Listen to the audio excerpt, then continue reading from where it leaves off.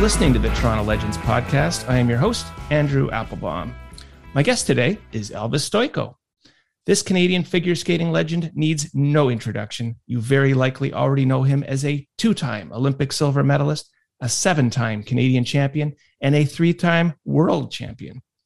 Elvis won the Lionel Conacher Award in 1994 as Canada's top athlete, and in 1996, the Governor General awarded him with one of Canada's highest civilian honors, the Meritorious Service Decoration. Retiring from competitive skating after the 2002 Olympics, Elvis was inducted into the Skate Canada Hall of Fame, Canada's Sports Hall of Fame, and the Canadian Olympic Hall of Fame. After a very refreshing 12-year hiatus in Mexico, I guess Elvis missed his brutal Canadian winters too much because he returned to the GTA with his wife Gladys, and you will be happy to hear that he is still skating today. Welcome, Elvis Stojko, to Toronto Legends. Thank you for joining me. Where are you and how are you? Oh, Andrew, thank you so much for having me on your podcast. I'm doing great. My wife and I are doing great. We live just outside of Toronto, near the racetrack here at Mosport, actually Canadian Tire Motorsports Park, which is one of the big reasons why I moved back to Canada too, with the racing stuff and doing some acting. But we're doing great, enjoying the summer, and it's been wonderful. Now, how did you choose Bowmanville as your home base? I understand you got about 140 acres there. Are you now a farmer? How put that in perspective? I can't even picture 140 acres. It's about just over 100 acres. It's mostly forest land. I grew up. My dad was a landscaper, and I grew up on a farm, a 50-acre farm, like a hobby farm. We had all the animals. We were self-sufficient. We had our own organic vegetable garden, and we grew everything there. So I grew up on that type of environment, and I've always loved it. That's where I started dirt bike riding, and just enjoying the outdoors. So when we moved back to Canada and I was renting in Richmond Hill had changed so much. There was no land, and if you wanted anything, it was astronomical.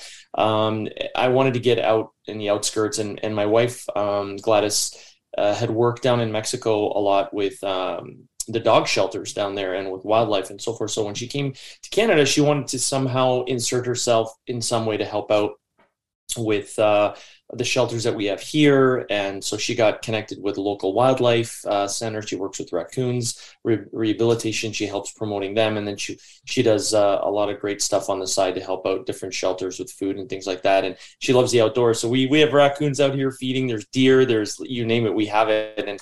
And dirt bike riding and off-roading. And then I'm very, very close to the racetrack. And I can get downtown Toronto if I've got a live audition or something for acting downtown or what have you. But it's wonderful out here. It's a great place to live, and we really enjoy it. I've never heard someone speak so highly of raccoons. You must be a really good person. Well, it's different the way people look at raccoons. I love the name they call them in Spanish in Mexico, mapache. Mapaches, they're wonderful. A lot of people don't understand that. They think they're sort of a nuisance, but they actually have, all animals, they have a very important purpose in ecosystem, and raccoons actually get rid of wasp larvae. That's one of their functions. So yeah, getting rid of the wasps is a good thing.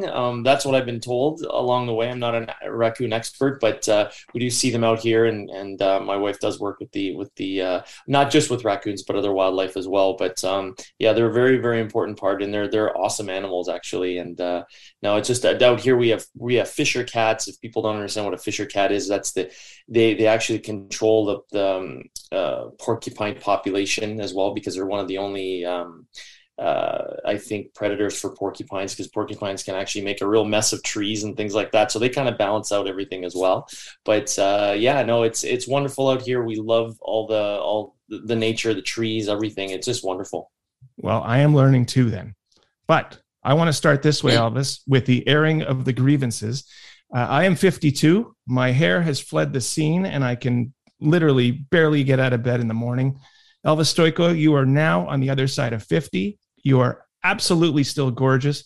You have what appears to be all your hair. And frankly, you look like you could go out today and still compete without missing a beat. Please tell me, Oh, is this purely genetics?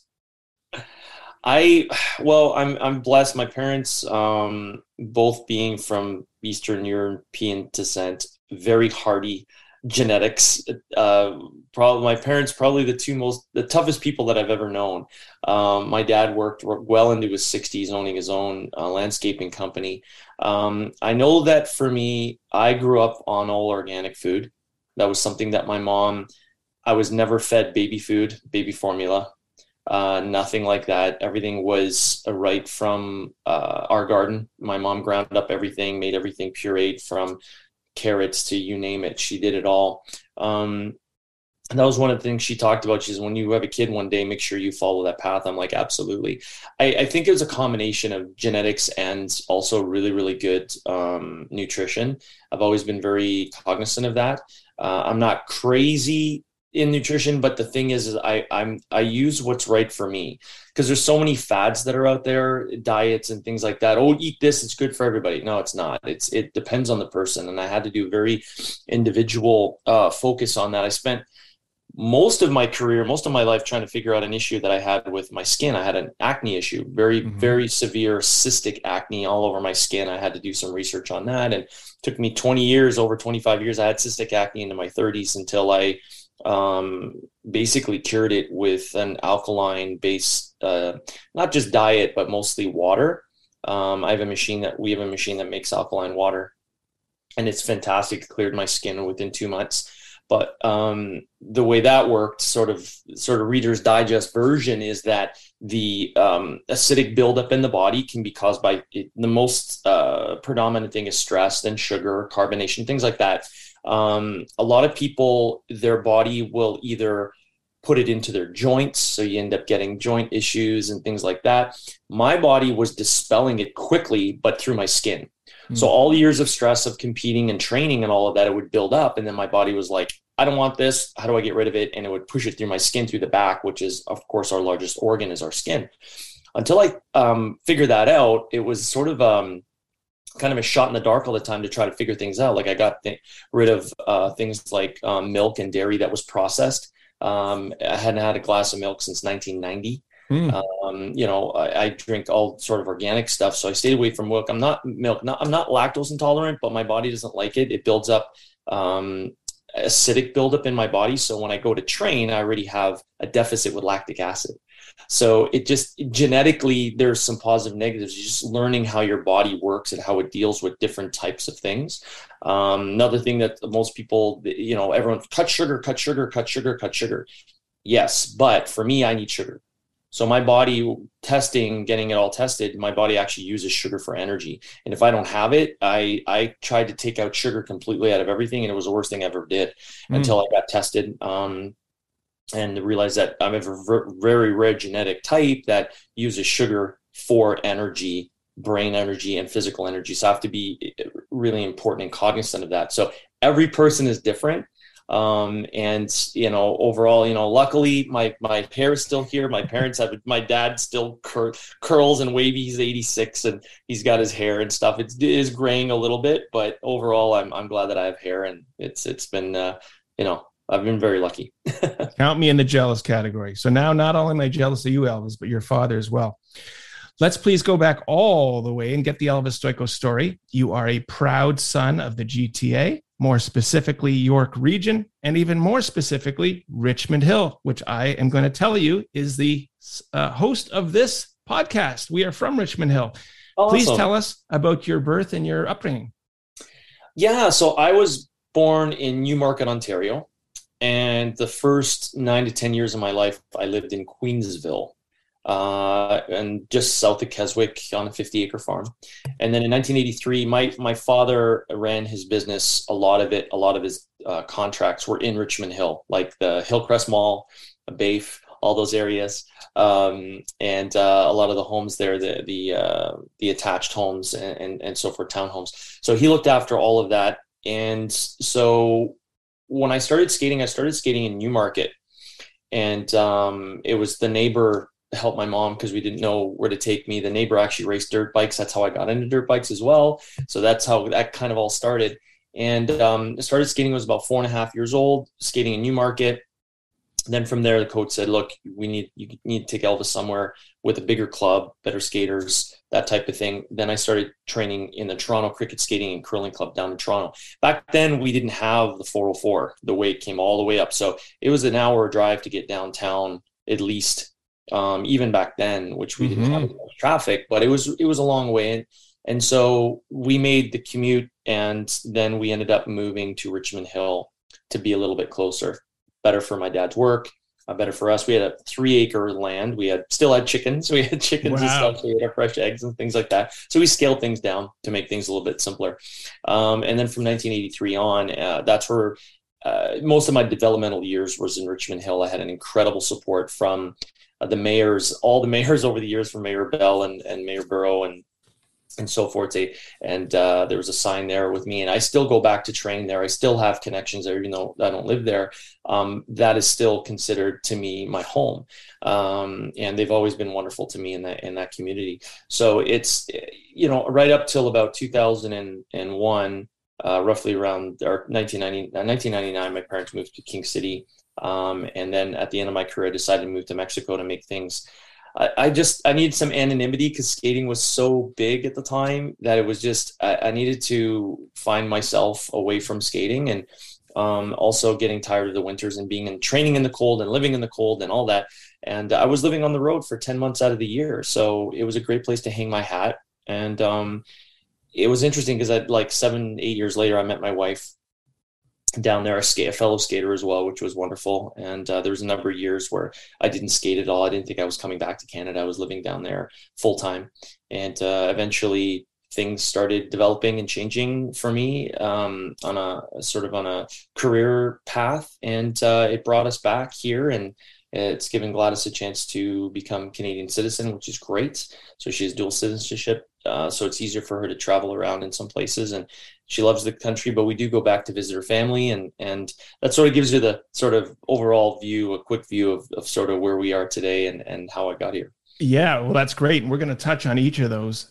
I want to ask you, Elvis, the question that I'm sure you've never, ever been asked this before. Who are you named after and why? Well, my parents both came to Canada in the 50s. And they had me later on. My parents were both in their 80s. So Elvis Presley was huge. My dad was a singer as well. When he was singing, he was a tenor. And my mom also did dancing, folk dancing and things like that. So they escaped the Russian insurgents in 56. My mom was a 56er. They called her 56er from Budapest, Hungary. I said Budapest, Hungary. And then my dad came from Yugoslavia, or now Slovenia. Same thing, escaped that insurgents and after the war and immigrated to Canada. And of course, like I said, Elvis was huge. He was such a big star, amazing artist, and they wanted a different name, and that's how I got the name.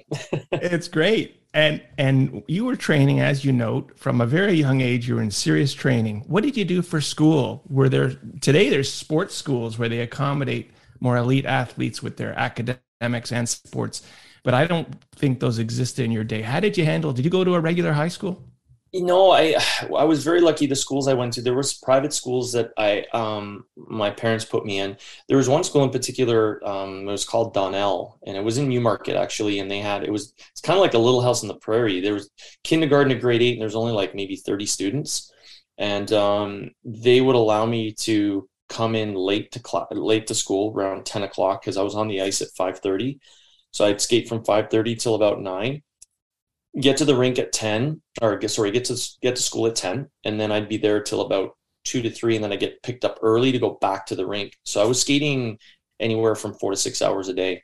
Wow. And it was a lot, and they coordinated a lot of that and helped me through my education from basically grade 5 to 8, which was the big sort of real formative part of it. Then from there, I went to Country Day School, CDS, in King City. And they were just starting out. They were a middle school, and my class was the first graduating class for high school. So we started grade 9, and every year they added a grade on, and we were the first graduating class back in 1991, I think. And they were very accommodating. The teachers were amazing, even though they didn't have the option for tutoring. the teachers all helped me out. So I would go an hour before school and do a tutored class. Then I would do first period, and then I'd leave for the day. And then I'd come after school, and then I would do another tutor class. So if there was 4 periods, I would get 3 a day. So I'd only miss 1. So they were amazing. So I was able to get my high school diploma, I'd get to university and do a few years in that. But the schools were fantastic. I know Country Day Schools now is a really big school now. They've grown and it's amazing, but they were quite small at the time, and they were amazing for me, and they allowed me to, get my education, what I needed. And then when I made my path, I was like, I'm not a school kind of guy. So I was all physical. And then I did a few years of university at York, and they helped out. And then after that, after 3 years, I was like, I made the Olympic team, and I'm like, I want to focus on this. This is my path. Yeah. But what the incredible discipline you had to have growing up to do that, to do the training and the school. Now, Elvis, I wanted to talk to you in the 70s, to go as a boy in the GTA, you play ice hockey. And I wonder if there was any social pressure or pushback for you to instead get into figure skating, especially as a male figure skater. Talk about how you ended up in figure skating as opposed to hockey, and what that path was like. Yeah, I've always been into individual sports. I never felt like I wanted to play hockey. I never kind of went that direction. Never really interested in it. I love to watch it, and I play once in a while for fun, but never was like, I want to make the NHL. Skating was at the forefront. Is something I picked. I was into dirt bikes, and later on, definitely for cars and stuff. Motorsports was my other passion along with it. So there was 3 things going on. There was the skating, the motorsports, and then the martial arts. Those were the 3 things that I focused on. I started martial arts when I was about 10. Went through the cycle with the karate, and then found my real style that fit me was the Kung Fu, the Chinese Kung Fu, the Hung Gar Southern style that I learned. And that's the thing that actually took my skating to a whole other level. That got me doing quads consistently before everybody else. The mindsets, the honing, my instructor that worked with me helped hone the skills that I had, worked on weaknesses and things like that. So that pathway was going that direction, and it was all individual sports. Growing up though, it was not like in Newmarket. I think there were 2 boys in the whole club. The rest were all girls. That's a funny story. My first competition, I think I was 6, and they didn't have. My first competition wasn't, doing a solo with music. It was basically doing edges and things like that. So they didn't. There was only 2 boys, so they just lumped all the boys and all the girls together. So there was 25 kids competing, and they didn't think that a boy would win. So I ended up winning. And I have a little trophy of a girl skating. It's like, it says Elvis Stojko, 1977 or whatever, gold medal or gold first place for this. And there's a little girl on the trophy, not the little boy. It was actually kind of funny because I used to have a little boy and a little girl that's separate for the men's and ladies events. So it was actually kind of funny. I still have that trophy and I laugh about it. But yeah,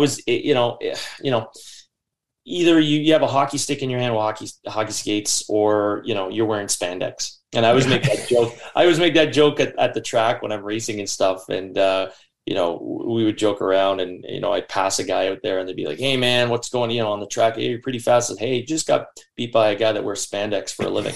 So we have fun. We joke around with that a little bit, but, it's back then, even in the 80s, it was still hard. I get picked on. I was picked on a little bit in high school at first, until I was on TV for the first time, and then that all changed.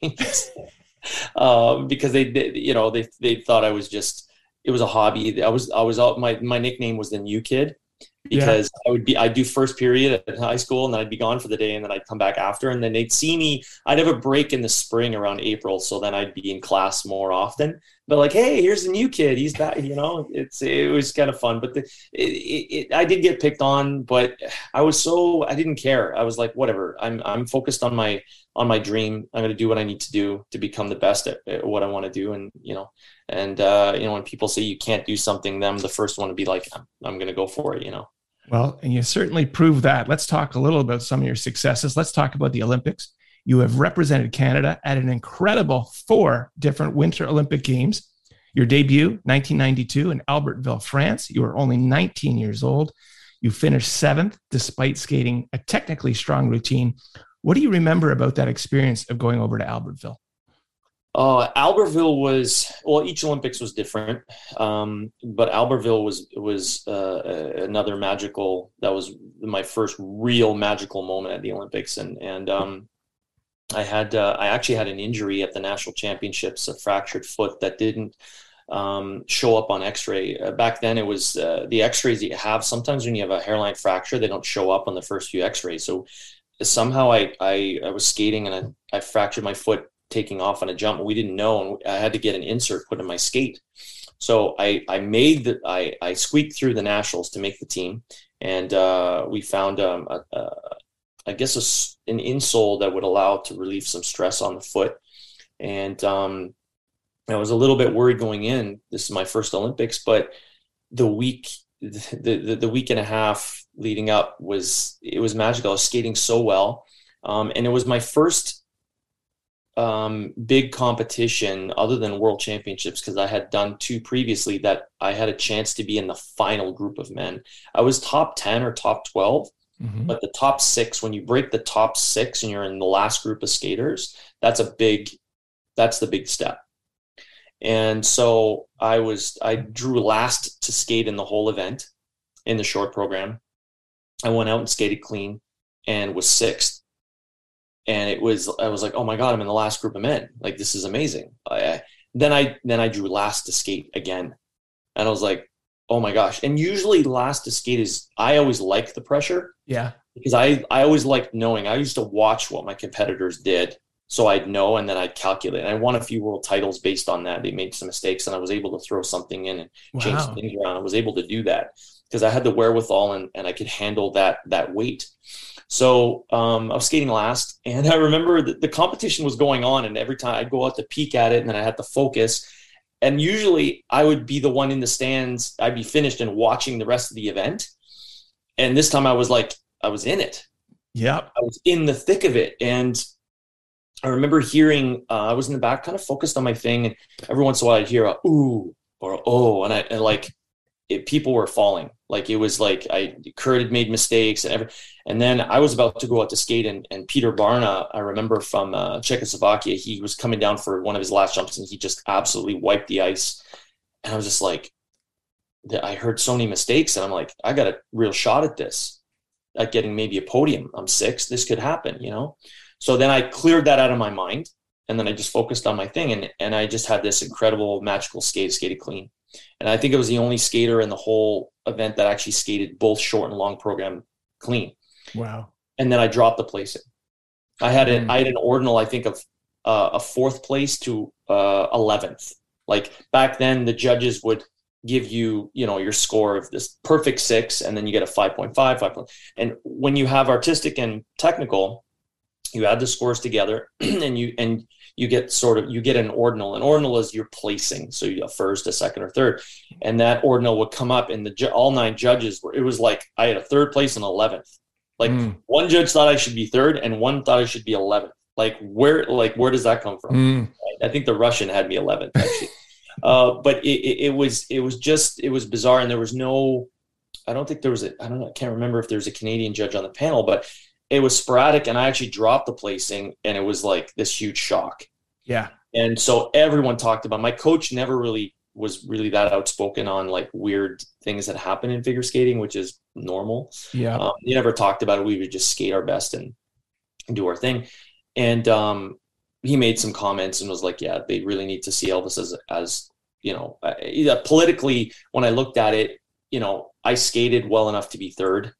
I should have been around 4th or 5th politically. Like, when you look at all the politics of, earning your dues, and that's what I was doing, earning I had to really work at it. So, that was a big thing. And I remember specifically back then, we didn't have the cell phones. We didn't have, you ended up get faxes and things like that. So CBC at the time said, Don Cherry did a big like rant about you on like a hockey night in Canada, because he was like, doing this thing. We have our Canadian boy over there, and he got ripped off, and he did this huge thing. And I became like became known. That was one of the things that I became known. My name got thrown around because of Don. And so I got to actually talk to Don Cherry, and we became friends and stuff. And it was really, really cool. I didn't realize the impact it had, because back then when you're in Europe, you're kind of disconnected from your home.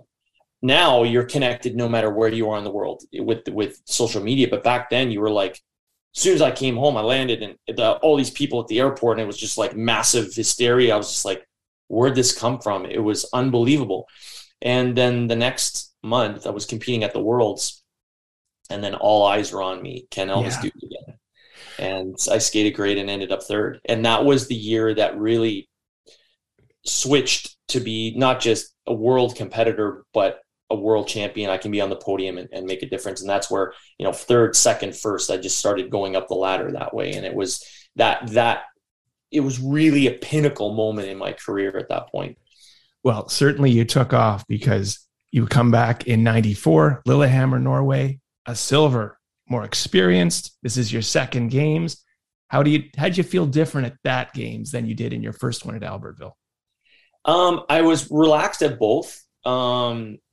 And I was, even though I was ranked number 2 in the world, because I was behind Kurt. Kurt was world champion, and we had 2 top guys in the country. So he was keeping me on my toes. I was keeping him on his toes. And we had a number of skaters come back from the professional ranks. It was called the Brian Boitano rule. So Boitano came back, and he was an Olympic champion from 88. And Victor Petrenko also, for the year off, came back from 92. He was Olympic champion. And then I was basically ranked like 5th or something. Like when you looked at the thing, and I was just like, wow, this is awesome. Like, because people are saying, well, that's not fair. And I'm like, no, I want to compete. This, like, I watched these guys. I compete against Victor a little bit, but he was sort of on his way out when I was coming in, but I never competed against Boitano. And he was like a hero of mine. And I was like, this is amazing. So I was just excited to be there. And I had this incredible, just feeling of being in Lillehammer in Norway. I actually loved being there, just the energy, the people, everything. So the week was magical. Everything was great. I made only that one I popped one jump, which means instead of doing a triple axel, I did a single, and then I changed the program and did the jump. So I kind of fixed it. It didn't fall. I just didn't do the 2 revolutions, the 2 extra revolutions. So I threw it in later and still skated great and felt awesome. And then there was, of course, controversy between me and the Russian and yada, yada, yada. But, again, it was the Bruce Lee program that I did for honoring Bruce and my hair, things I learned from Kung Fu and the story the next week when we were watching Nancy Kerrigan skate, because I was a Nancy Kerrigan, Tanya Harding fiasco. That was so huge. That's, one of the reasons why skating was so big. We were watching the event, and our chef de mission comes to me and says, Elvis, there's somebody who would like to meet you. I'm like, okay, who is it? He goes, I'm not going to tell you. You're going to know who it is when you see this person. I'm like, all right, he's actually here. He's on the other side of the rink. So, okay. Right, walk all the way around to the rink. And I'm calm now. The competition's over. I'm watching the ladies event. Everybody came to see Oksana Bayul, the orphan from Ukraine, and Nancy Kerrigan, and lots of craziness. And so I walk down the stairs to the seats, and this guy stands up, turns around, and it's Chuck Norris. And I'm like, oh my God, it's Chuck Norris. And he extends his hand and he goes, Elvis, I watched you. I wasn't here, but I watched you on TV, and I want to thank you for honoring my friend, Bruce. And I sat with him for like an hour watching the ladies event, and I was teaching him about skating and marks and all the stuff. I asked him about Bruce, and we talked about, and he got me in touch with Bruce's widow, Linda Lee, and they sent me a whole bunch of like Bruce Lee paraphernalia and things. And I ended up getting Randy Edelman and Rob Cohen, who did the movie Dragon the Bruce Lee Story, the director. They sent me a laser disc signed by the director. They sent me the sheet music, actually handwritten sheet music, one of the pieces framed with Randy Edelman signing, thanking me for using their music. And it was amazing. I still have that. I was still trying to finish my basement here so I can actually put some of that stuff up. And it was such an incredible time. So people were like, "Oh, are you disappointed you didn't win gold?" And I'm like, "That's my gold medal." Like that moment to be recognized, outside of my sport on that level was just, it was incredible. And I just, I cherish those moments and still remember them. And I love sharing them because they were so great. Still feel like a little kid when I talk about it, 'cause I still remember those moments. Well, great stories. And as you know, COVID had to get a vaccine to protect it from Chuck Norris. So yeah. Was it there was Kiefer Sutherland when you doing the show 24, Jack Bauer. There was this saying that, I don't know, it was like Chuck Norris was wearing Jack Bauer underwear, or Jack Bauer was wearing Chuck Norris underwear or something like that, right? But Chuck Norris was, he's a dude. He's still the dude, no matter what. And Chuck he's such a wonderful guy. Before we lost contact for a while, but we used to get like Christmas cards from him and his, oh wow, that's fantastic stuff. Yeah, it was really cool. Such a great dude. Yeah. Now, Elvis, you brought it up. If you don't mind, I do want to ask you, 1994 was the whole Tonya Harding, Nancy Kerrigan kerfuffle. If you don't mind, maybe I'll set it up quickly and then you can tell me. You were there. I don't know if you had any special stories about it, but during that lead up to those Olympics at the American trials, Tonya Harding, unbeknownst to her apparently, her boyfriend Jeff Gillooly clubbed Nancy Kerrigan during these nationals. Nancy Kerrigan had to back out. The famous clip, this was pre-internet, pre-social media. Kerrigan is moaning, why me? This forced her to pull out. Tonya Harding got the spot at the Olympics. Fast forward to the Olympics. Nancy Kerrigan is given a spot. They're both skating. Tonya Harding's skate lace breaks. She is given a reskate. There's all this controversy. At the end of the day, Nancy Kerrigan gets second. Tonya Harding, the villain, finishes completely out of everything. But this was the biggest scandal. You were over there for the Olympics. Were you kind of outside of all this in your own bubble, or were you aware of everything going on? And what stories do you have from that time? We were definitely aware of it. We also had the, Brian the Boitano rule. So Boitano was back. Petrenko was back. Jane Torval and Christopher Dean, who won 84 Olympics, was back. Gordievich Grankov was back. Katarina Witt was back. Like, we had these huge names back into it. So everyone talked about Nancy Kerrigan, Tonya Harding, that was the thing that created the massive thing that made skating big. It wasn't just that. All these big names came back to compete because it allowed professionals to come back, or ineligible skaters come back to compete. Mm-hmm. And it was amazing. It was just a mix of insanity there at Olympics. It was so crazy. I remember the first I think we were done competing. The men were always the week before. Ladies were always they're the premier. They call it the premier event. So there's 2 weeks of Olympics. They're usually at the end, like the last Friday, Saturday. We're usually competing on the Thursday the week before, so we get to stay and watch the rest of the games, relax, which is great. Mm-hmm. So we finished competing, and they had Nancy showed up earlier and was skating, but Tonya had not shown up for practice yet. So finally, there was the first practice that had them together for the first time since nationals. And it was just before then, there was the whole Gillooly thing. They kind of figured out he was involved, and she may have been implicated in it. They weren't sure. There was this mumbling in the back. This was all sort of building. So we went to watch this practice, and it was on the practice rink, which was beside the other one, the main rink. So we show up, and we wanted to support some other skaters that were skating on that practice. There were 6 girls in the practice. One was Lily Lee, who was competed for Korea. She's an American girl, competed for Korea. And she was on the practice, and she's like, oh my God, what a circus. There had to be 300 media with these big, long lenses, all like just waiting for something to happen. And every time they would kind of even just sort of skate by each other slowly, it was insane. It was just the most insane thing. I was there with Kurt. We had and all the skaters came to watch this circus. So we don't usually go. We'd go and watch some practices, but everybody came to that practice to see if something would go down. And so, if I may interject, Elvis, if I'm not mistaken, Nancy Kerrigan chose at that practice to wear the same figure skating outfit that she had been wearing at the time she was clubbed. Wow. Well, that I didn't know. That's actually really cool. You've done your research, man. That's awesome. Oh, I love that. I'm going to use that. I'm going to steal that. That's good. So that was, amazing. There are little things like that, but it just, so I remember when Nancy showed up, even before practice, we were walking around in the venue. I just finished practice. The ladies were on next. And I think she was coming in and she had like massive bodyguards around.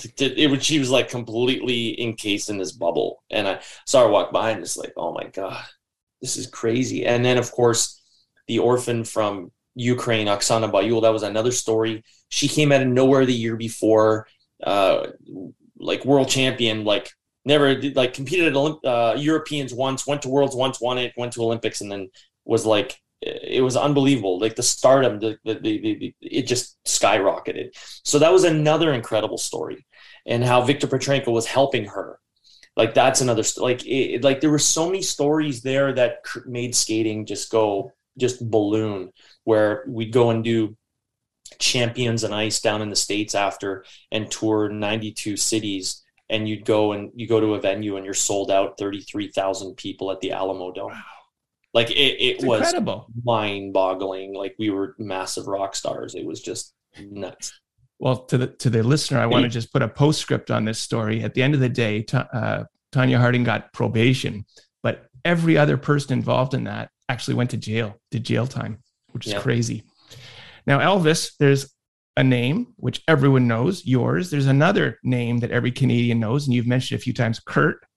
Can I assume it is fair to say that Kurt Browning was your foil, your biggest competitor, your biggest rival, but he was also, I guess you call him a frenemy. He was a friendly enemy? Yeah, in a way, Kurt and I, we're different animals, like completely different animals. And we did get along. We did have our, there's the Kurt group and the Elvis group. They always competed because we were so different in how we approached skating. And, when I jumped, I literally jumped onto the scene in 1990. I was 88 Canadian junior champion. 1989 didn't make nationals. I had a growth spurt. I almost quit skating. It was like a weird place for me. And then I trained so hard and everything came together. And that's the year I connected with my Kung Fu instructor, and my career changed there. That was the first big change before the 92 Olympics. This was the one to get me on the scene, like get me on the world stage. So I jumped on, showed up at nationals, had a triple axel. Back then it was kind of very few people had it. And I already had it at 17, which was really young.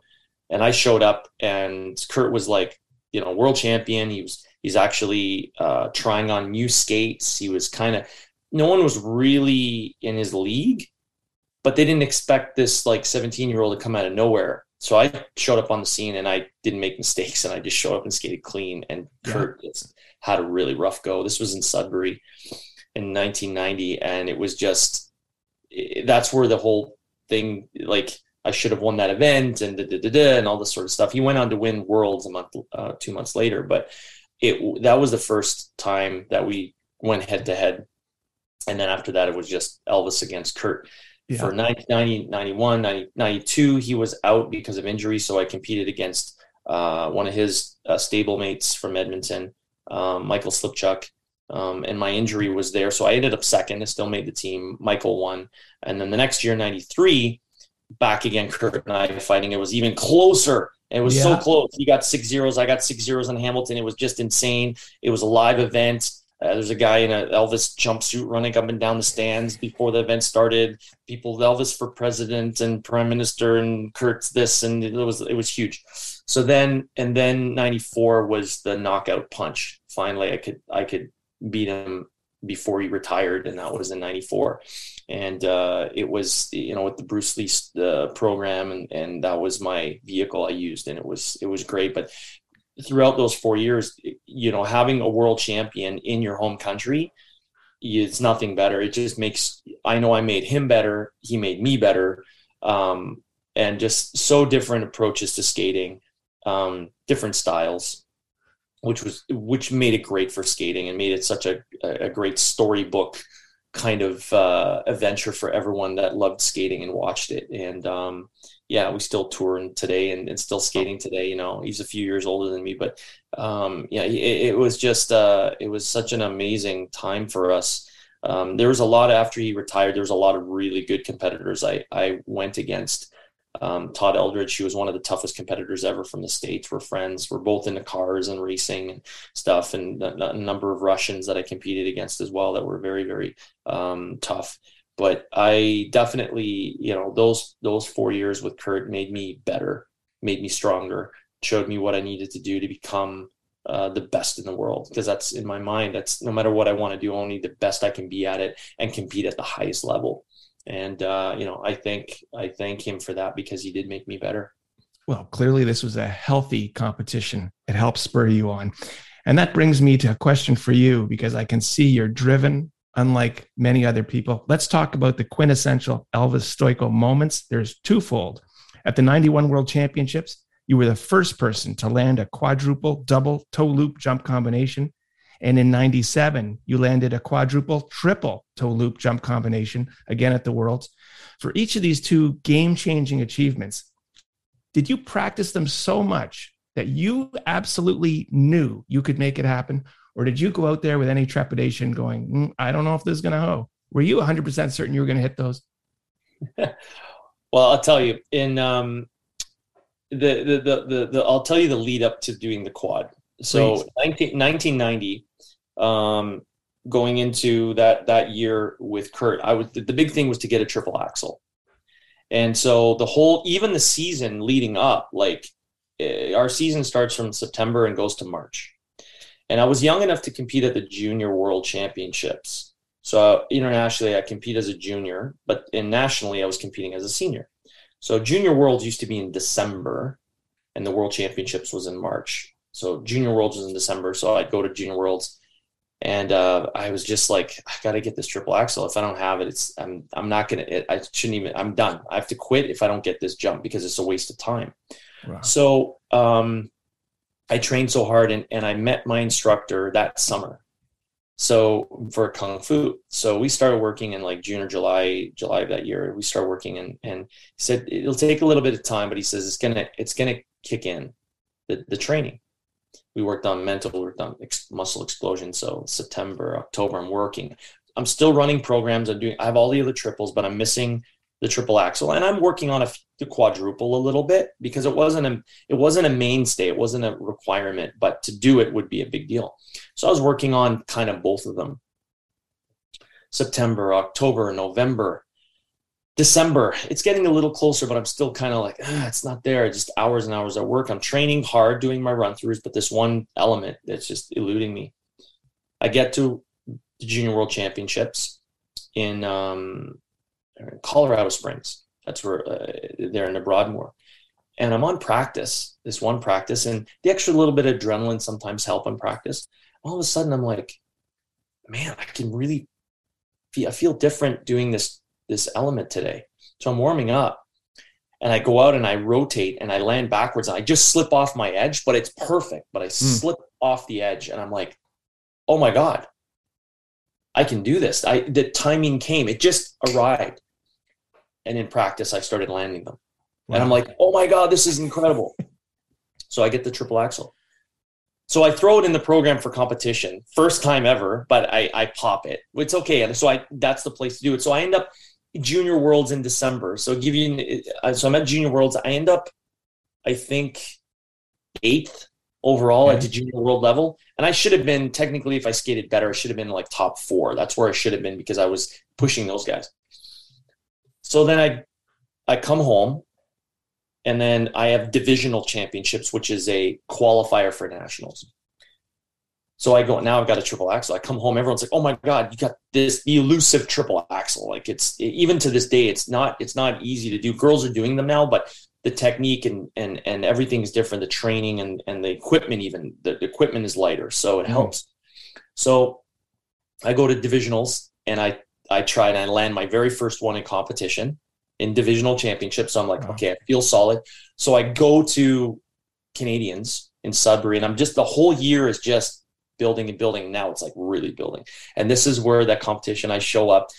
Other than Kurt, there was only one other guy that could do a triple axel, not super consistent, but could do it. And there's other guys that are trying it. So I show up out of nowhere because no one saw me during the whole competition season, really, because I only did junior worlds. It was just junior worlds, but no one saw me do the axle except at divisionals, which was just divisionals. I show up out of nowhere, triple axle, all the triples, and I skate clean. And everyone's like mouth open going, okay. This is over. This is like, yeah. So I make the world team. And then I go to worlds and I skate clean again. But I do the triple axle. And I remember we at nationals, we jump back a bit, nationals, I make the world team and we're all doing exhibition practice. So I make the world team. I'm skating with the world team. We're prepping for the show that night. I'm all excited. I skate around. I land my first quad-do. I land my first quadruple clean. I'm like, oh my God. So I got triple axle and a quad.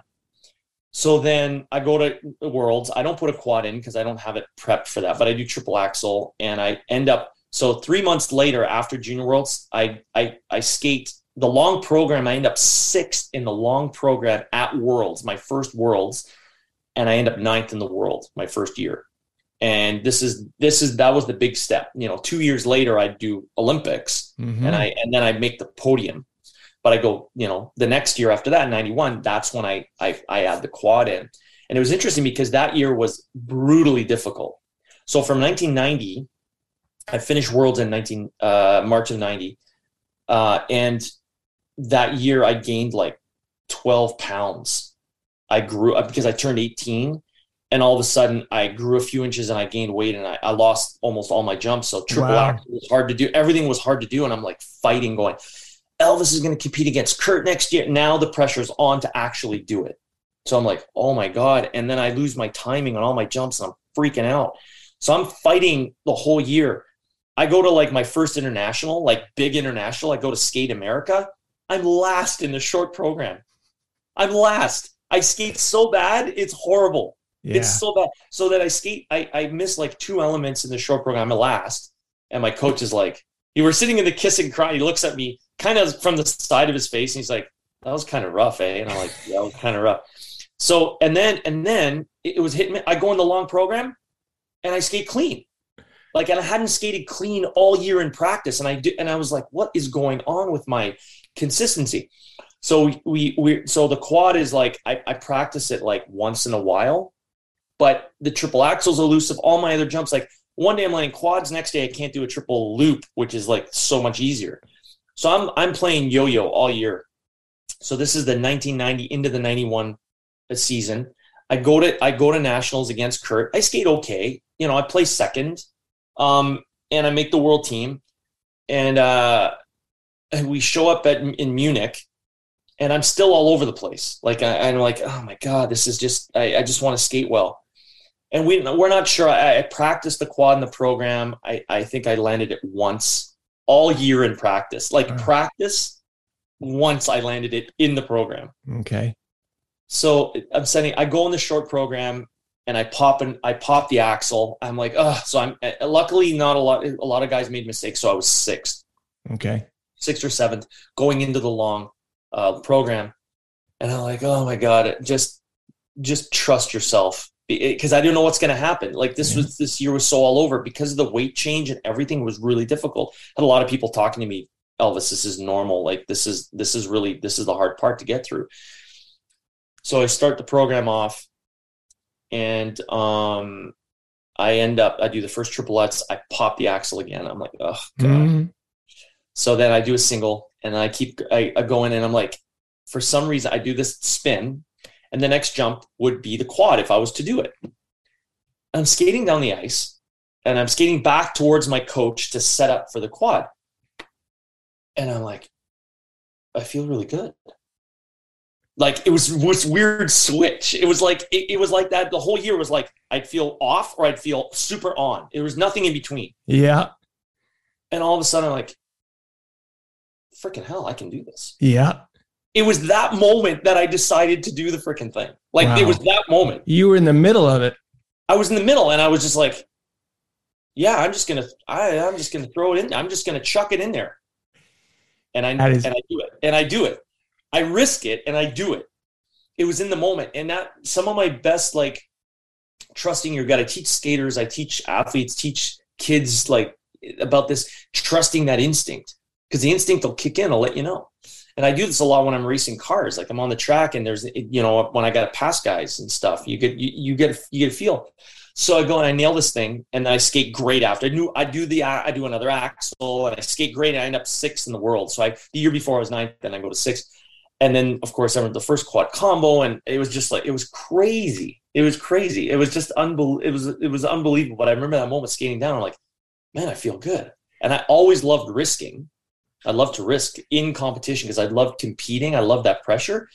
But there's times where you're like, you got to make a calculated risk. You know, you're like, I haven't landed a quad in 2 years. I'm not going to try it. This was like, I landed a few in practice in Munich, and Kurt and I were dicing in practices, having fun. And it was going quite well in practice there. And the axle was being stupid. The quad felt great, and I just decided to do it. And it just right then and there, and I just, boom, it happened. It's a great example of having the confidence and the go for it. And what a mic drop moment is what they'd call it today. It was done that. Oh my God. And the whole year, when I look back, I was like, the Skate America fiasco, and then the next fiasco. And then each competition I skated at was like, it was slowly getting better, but it was still hit and miss. And then I learned so much that year that's even in the short program in Worlds was crap. And then I get there and I do this incredible performance. I made that one mistake, and then the rest was fine. Yeah, it was pretty wild. Game changer. Now listen, Elvis, all the triple axle, the quad, this is all well and good, but my 15-year-old says she's most impressed that you were on The Simpsons. You know what's really funny? Please tell us this story. In 2004, playing yourself in The Simpsons episode Kill Gil, volumes 1 and 2 during season 18. Please tell us this story.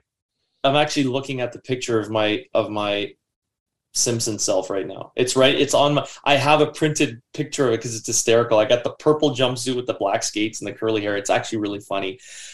They contacted my agent back then, the Simpsons show, and I watched some episodes, and of course everybody knew the Simpsons, and they wanted to do this. They wanted to do an Elvis Stojko character, and I'm like, oh my God, you made it when?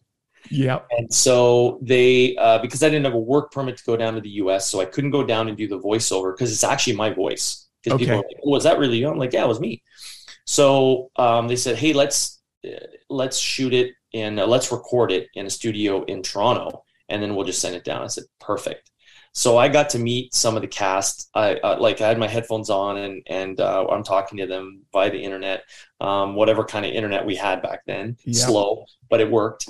And I was talking to them about it, and they sent me the script, and we did this funny spoof on Elvis Stojko and his skating thing, and Homer making fun, and he's a little twinkly in the Lutz, and I heard I've got a girlfriend in Vancouver. I made up city, made up girlfriend, jokes like that, and it was fun. It was so much fun. They sent me some Simpsons paraphernalia, and I got to tell you, it's really this story. I'm down starting to do kart racing in Guadalajara, Mexico. And that's where Checo Perez started racing. And I actually got a chance to be on track with Checo, which was amazing when on his off season.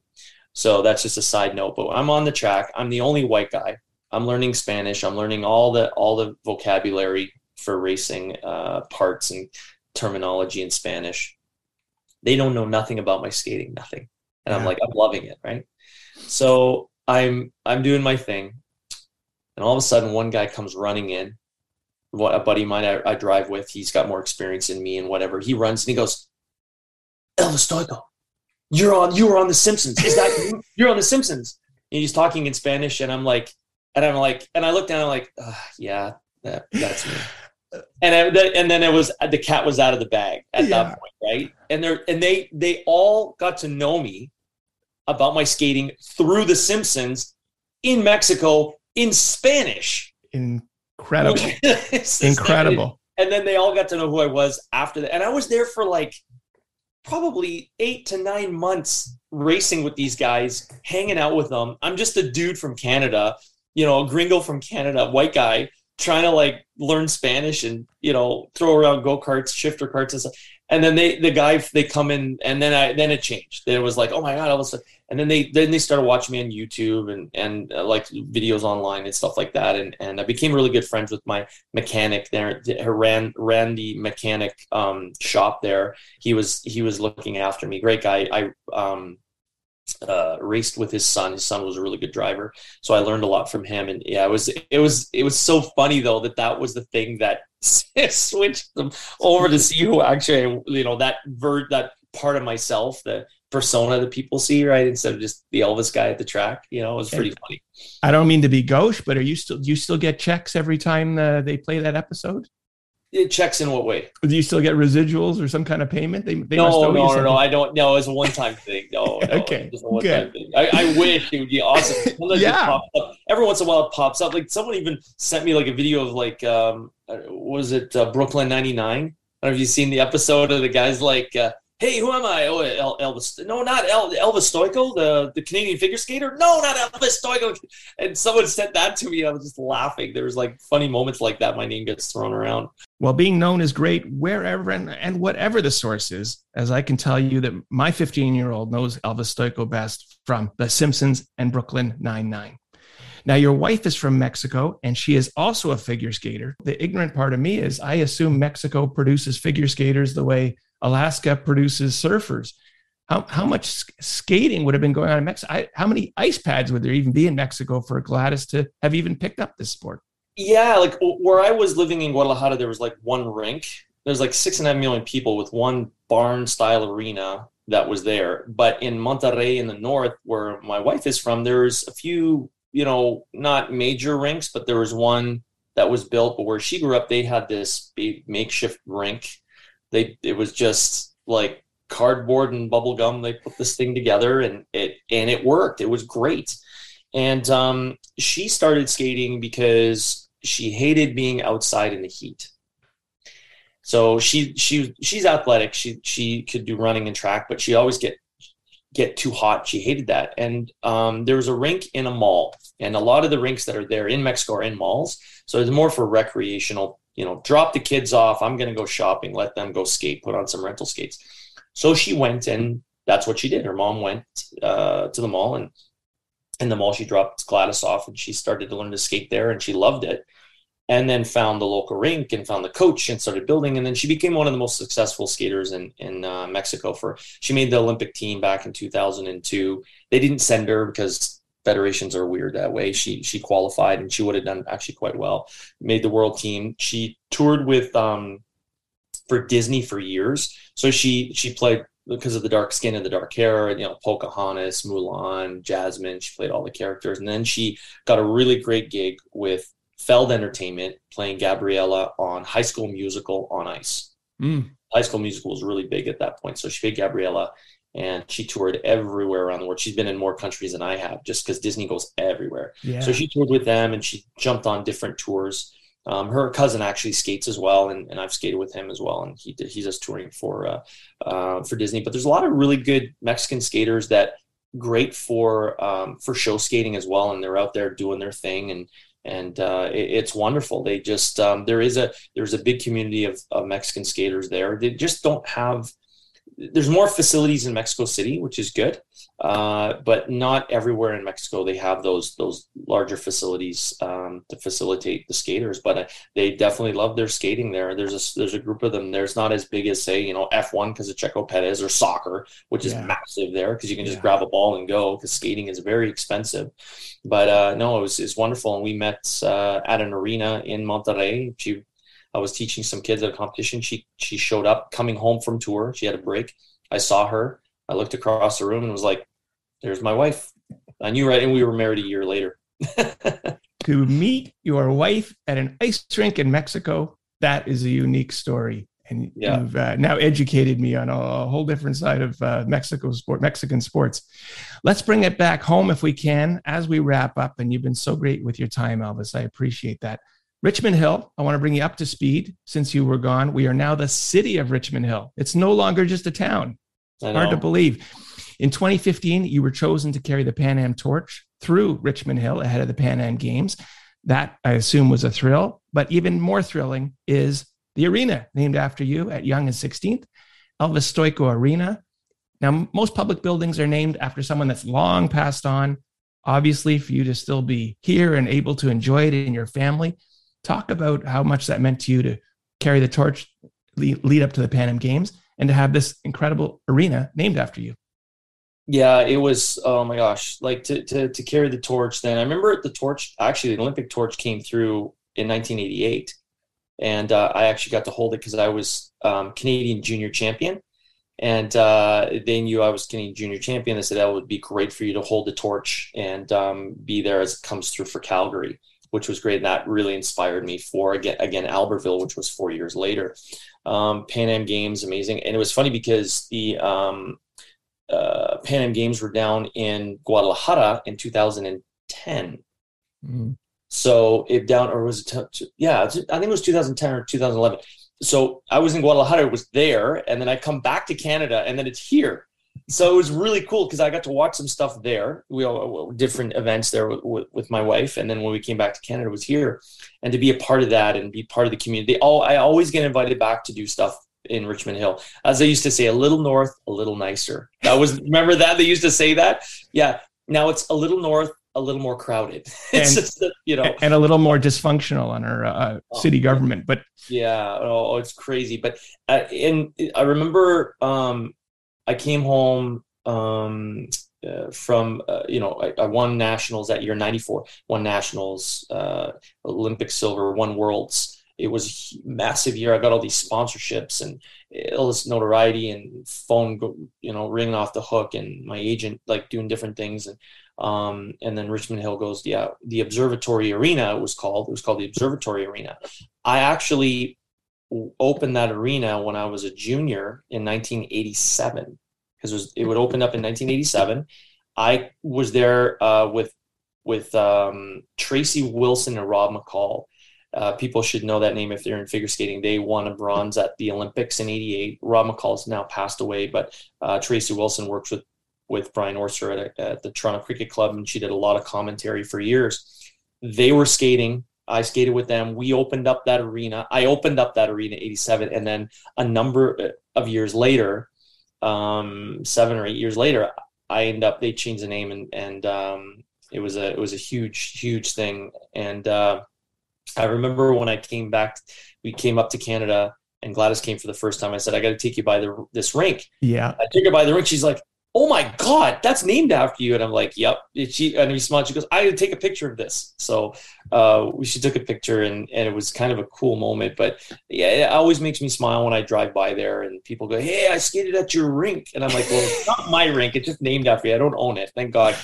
Cost of running a rink is a whole other thing. But yeah. That is a power move to take your well, I guess she was your wife at the time, but to go on a date and take your partner to an arena named after you, that's a power move. I wanted to ask, when public skating, it's $5 to enter. Do you ever pull the card and say, hey, I'm Elvis Stojko? Do you have to pay admission to skate at your own arena, or how does that work? I have, it's kind of like the town, if I need ice, they help me out, and it's wonderful. Like I can call them up and say, I need to grab some ice, and I try not to take ice away from anybody else. So I can get some ice there if I need to do some training on my own or what have you. But I usually jump on. There's a couple of really great figure skating clubs that are running in Richmond Hill, of course, the York region skating school, which is run by Tracy Wayman, who is a legend in Canadian skating. Her partner, Grzegorz Filipowski, who I competed against, he was from Poland, and he's running the school with her. And then, of course, Bob Emerson, that runs the Richmond Training Center. And I'll train there as well. So I'll go and skate with the young skaters on the elite session and kind of, motivate them and be there for them. And they let me skate for free, which is great. I can just jump on and skate with them. Well, I'm going to add something to your list, Elvis. I want to give a shout out to the Richmond Hill Lightning under 16 ringette team. I am the coach, and we actually have our practices at Elvis Stojko Arena. Last year, we finished 7th in the province. This year, we're going directly to the moon.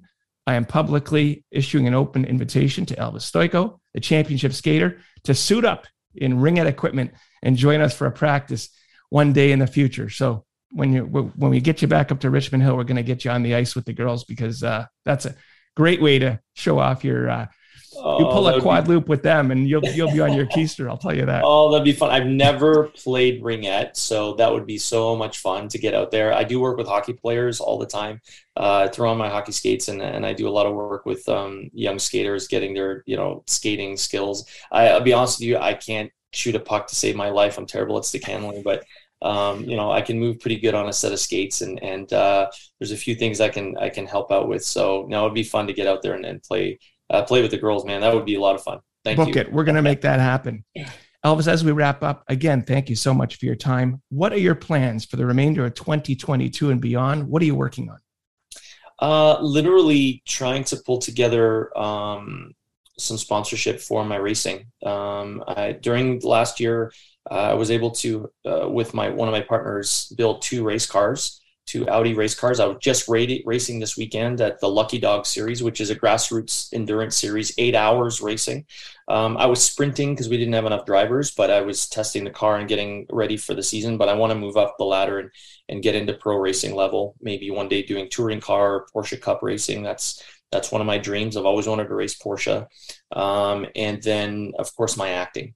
I love my acting. I will be actually teaching courses at the LB Acting Studio, Louis Beaumander School. Louis and I have been working for a number of years. He's done a lot of privates with me, and he loves my function and what I've done in regards to basically shortening my learning curve, like learning so quickly, and bringing all the, I guess, skills of athletics into the acting realm. And of course, with the artistry involved and understanding body awareness, he believes I can bring a lot to the table. And I think I can too. I've learned a lot, and it's been wonderful. I've been able to get a really good camaraderie with a lot of casting agents and so forth. I'm doing quite well with it. So I'll be teaching the courses there. We're doing a course this fall at his school, which I'm really excited. So continuing my acting, which is what I absolutely love. That's my other balance. It's my artistic side. Mm-hmm. And then my competitive thing that both of them feed my soul, but the racing, which has been in my soul since I've been a kid. I don't want to scare people if I've got fans, but I do want to hang up my skates at one point, because I've done it for so long. And, I do love it, but I've got to do some stuff to really feed my soul. And those are the two things I want to do and to enjoy it to the fullest. So hopefully I can get those two things rolling and, get out there and do my thing and, enjoy life and share that enthusiasm. And I always tell people to really connect with their inner child and do what they feel and take the risks. And, if they don't want to do the desk job, leave the desk job and do what they love doing. And there's a way to go after what they love doing and enjoy life to the fullest, especially with all the craziness that's been going on and the way the world is changing so quickly and the pressures of everything. I don't listen to media. I don't deal with media. I follow my path. I enjoy my life. I look after my wife. I love my dogs. I love my friends. And I just try to live every day to the fullest. And I think all the people that have been, even writing me on Instagram, that's the only one I use right now, following me there as well. I've got, there's some nutrition stuff on there. There's a bit of skating stuff on there. There's the acting stuff. There's the racing. I've got a collage of things there, but thanks to all the people that have supported me, and they're still like fans, and they've been amazing. So thank you so much. And Andrew, thank you for this great opportunity to chat with you and talk some great stories that popped up into my head. And you came in so prepped with all these really cool things that I didn't even know. The whole dress thing with Nancy Kerrigan is like mint. I'm like, that is awesome. And if I think back, I'm like, oh my God, I think that is the outfit. Because I remember that the outfit she was wearing with this, they used to have the sweaters with the wrap on it. It was an old like 90s thing. And oh my God, that's awesome. I love that. Well, I got a lot more for you. And once we get you back up here, I'm going to buy you bacon and eggs at 3 coins over on Yonge and Major Mac, our Richmond Hill Diner, still there. Perfect. Where can we best follow you, Elvis, social media wise? Yeah, Instagram, it's Elvis 1S Stojko. So it's Elvis instead of 2 S's in the middle. So it's Elvis Stojko. Okay. And it's pretty, it basically says, I know I don't get a verified check mark on it, But that's the one that says this is the only social media account I have. And it's just got a headshot of me. Gladys runs it. My wife runs it for me because I hate dealing with social media, but we try to post as much as we can. And that's my main thing on there. And we do have I think we still have there's a few YouTube channels. We got Elvis, the Stojko way is one of them. And then there's a racing one that we've got out there, ES Racing, that we're using to kind of help promote. It takes time to kind of build, but the racing stuff I'm doing, quite a lot of time up putting into it. So we're trying to build on that as well. Fabulous. Well, it's so fabulous to catch up with you. Fabulous to see everything you're still into. Carpe diem. You're all about seize the day. It's a great message. So thanks. And I look forward to seeing you again soon. To our listeners, we thank you for listening to this episode of the Toronto Legends podcast. On behalf of Elvis Stojko, I am Andrew Applebaum saying mahalo.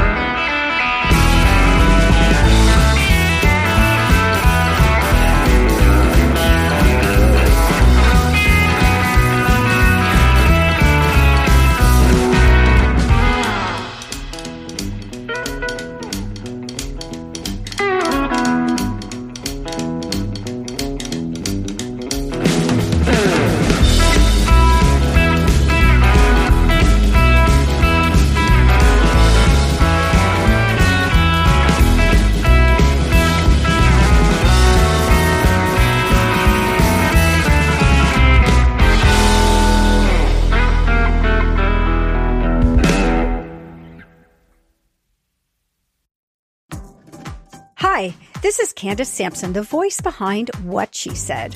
My show is your destination for stories that not only entertain, but also educate and empower. Every week, I spotlight strong female voices from across Canada, women who are changing the narrative and driving change. Don't miss out on these inspiring episodes. Subscribe on Apple, Spotify, and Amazon Music, or head over to whatshesaidtalk.com. What She Said can also be heard on blasttheradio.com, Mondays at 5 p.m. and Wednesdays at 7 p.m. That's blasttheradio.com. It's time to dive into the stories that truly matter.